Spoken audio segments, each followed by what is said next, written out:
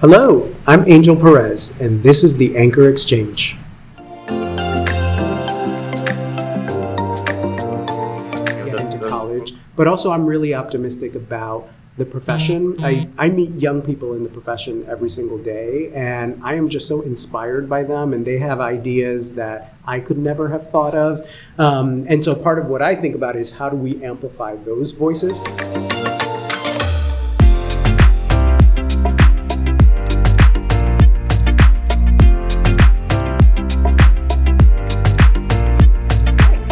Hello, welcome back for a special feature of the Anchor Exchange, live at the 57th Annual PCACAC Conference in Harrisonburg, Virginia.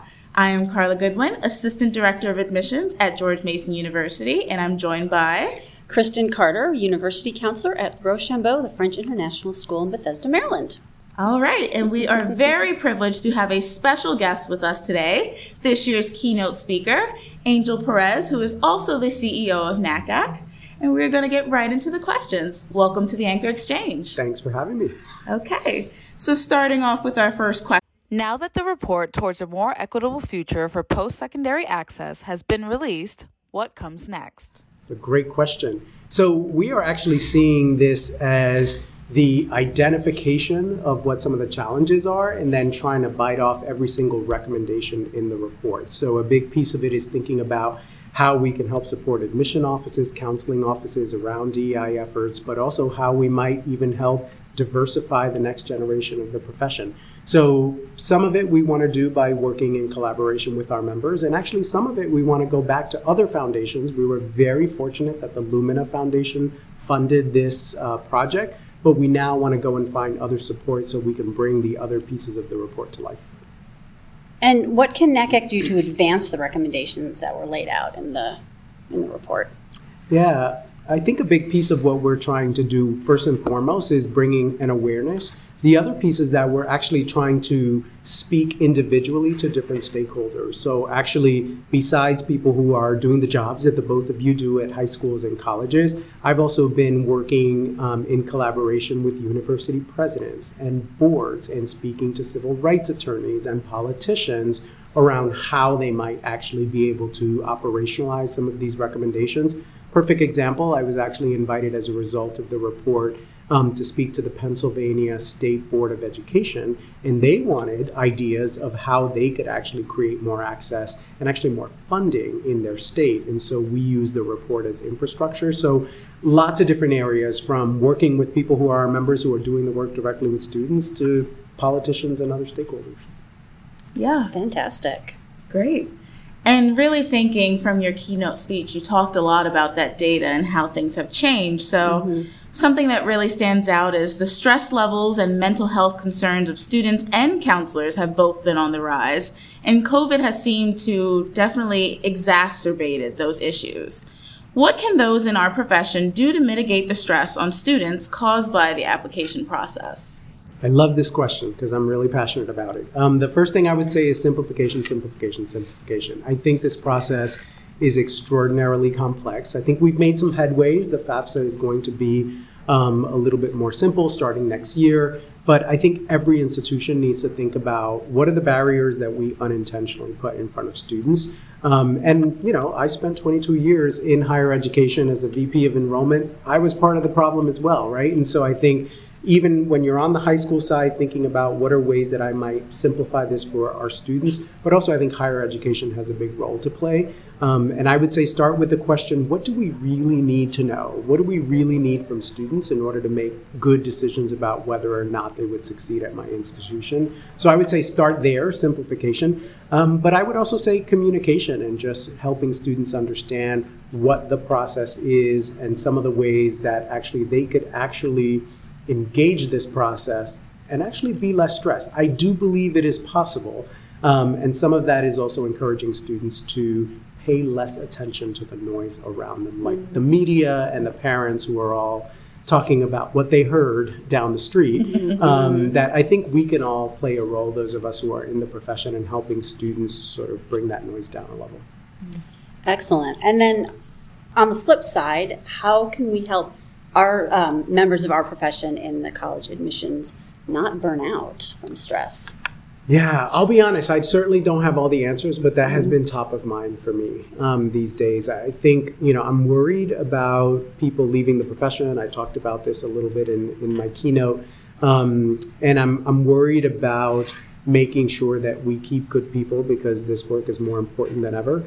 I do think a lot of it has to do with how we inspire, motivate, prepare the people that are doing this work. But I also think it's about how we do all of that I just mentioned for the next generation of people that are coming up into the pipeline.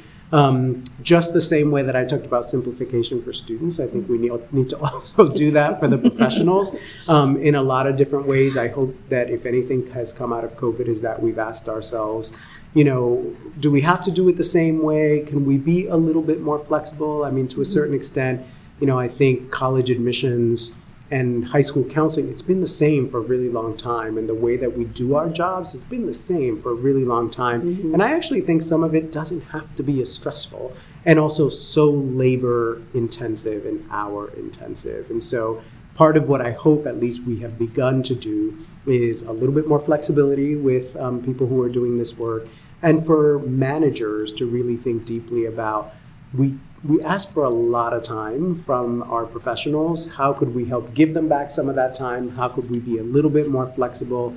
Because I think that's one of the only ways we're going to be able to keep people, but also help them not burn out. Yeah. And although burnout is certainly very real, I know we all have a lot of passions within the field. And with that, I have a next question. What about the college admissions process keeps you up at night? Wow. There's a lot that keeps me up at night. And you're asking just about the process or the professionals? You can do a little bit of both, yeah. Yeah. I mean, I think a lot about affordability for students. I am very concerned about affordability and the fact that there doesn't seem to be an end in sight. It's wonderful that things are happening, like a potential increase in the Pell Grant. That's still not going to be enough when colleges are costing $50,000, $60,000, $70,000, $80,000 a year, right? That's a huge gap. And so that one probably keeps me up at night the most after simplification, I would say, as well. But in terms of the professionals, it's exactly what we just talked about. It's burnout. It's a lack of willingness to stay in the profession. And also, I'm also worried about not just the next generation, but the people that are deans, directors and vice presidents who report to presidents. The pressure in that role is unlike anything I have ever seen in my time. And so I also worry about how are we supporting those individuals so that they stay in the role, that they support their institutions well, they help educate those presidents and boards. And I do see that as part of my role. Just in the past few weeks, I've actually been to some of our member campuses to speak to boards of trustees and reminding them about what admission offices can do and what miracles they can't pull off, right? And so, I also see NACAC's role is trying to support our members that way as well.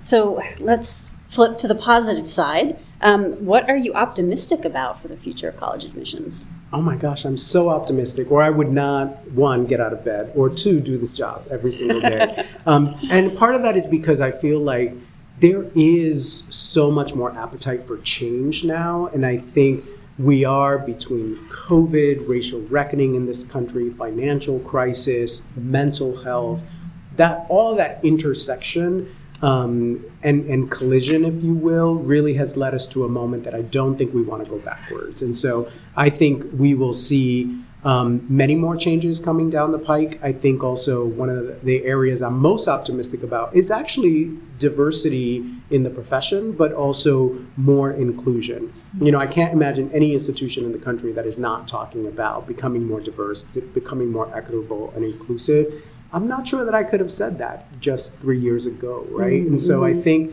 that in itself will have a huge impact on helping more students get into college. But also I'm really optimistic about the profession. I meet young people in the profession every single day, and I am just so inspired by them, and they have ideas that I could never have thought of.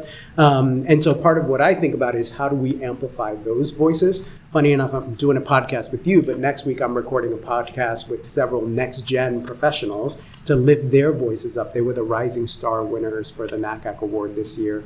just to learn from them. Like, so what do you all need in order for you to stay in the work, but in order for us to support you? So those are some of the things I'm really optimistic about, but I think there's some exciting changes that lie ahead. Yeah. And certainly I'm happy to share the name of their podcast in our description. So for our last and final question, how can affiliate members get involved at the national level with NACAC if they have that desire? Yeah, I really hope you do if you are listening to this podcast.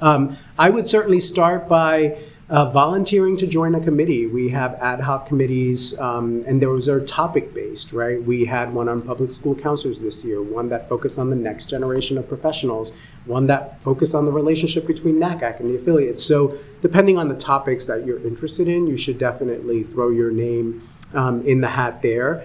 But I would also say, if you've been involved with your affiliate for a while, maybe you run for the NACAC board, maybe you run for leadership positions in NACAC, because what we're trying to do, some of our standing committees, we actually expanded those committees because we wanted more people to actually get involved. And if you're not a member, let's start with becoming a member of NACAC so that you actually have the voting rights and all of the power to get involved and use your voice in the association as well. Excellent. All right, great. Well, thank you for joining us on another special feature of the Anchor Exchange. Stay tuned as we will be interviewing several members of PCACAC throughout the 57th Annual Conference. Till next time, bye. Thank you to the rest of the podcast team. Our two co-producers, Kristen Carter, University Counselor at Rochambeau, the French International School in Bethesda, Maryland, and Carla Goodwin, Assistant Director of Admission at George Mason University in Fairfax, Virginia. This show cannot be done without their dedication and collaboration. The mission of Potomac and Chesapeake is to support and advance college admission professionals. As a nonprofit organization, this is made possible by the support of our membership. If you value the work of PCACAC and you shop on Amazon.com, I'll ask that you consider setting up your Amazon Smile with Potomac and Chesapeake as the primary charity. By doing so, a small percentage of your Amazon purchase costs will be directed to the organization. It may just be a few clicks for you, but every little bit adds up and makes it possible for Potomac and Chesapeake to continue and expand the work of college access and admission across our region. Thank you so much.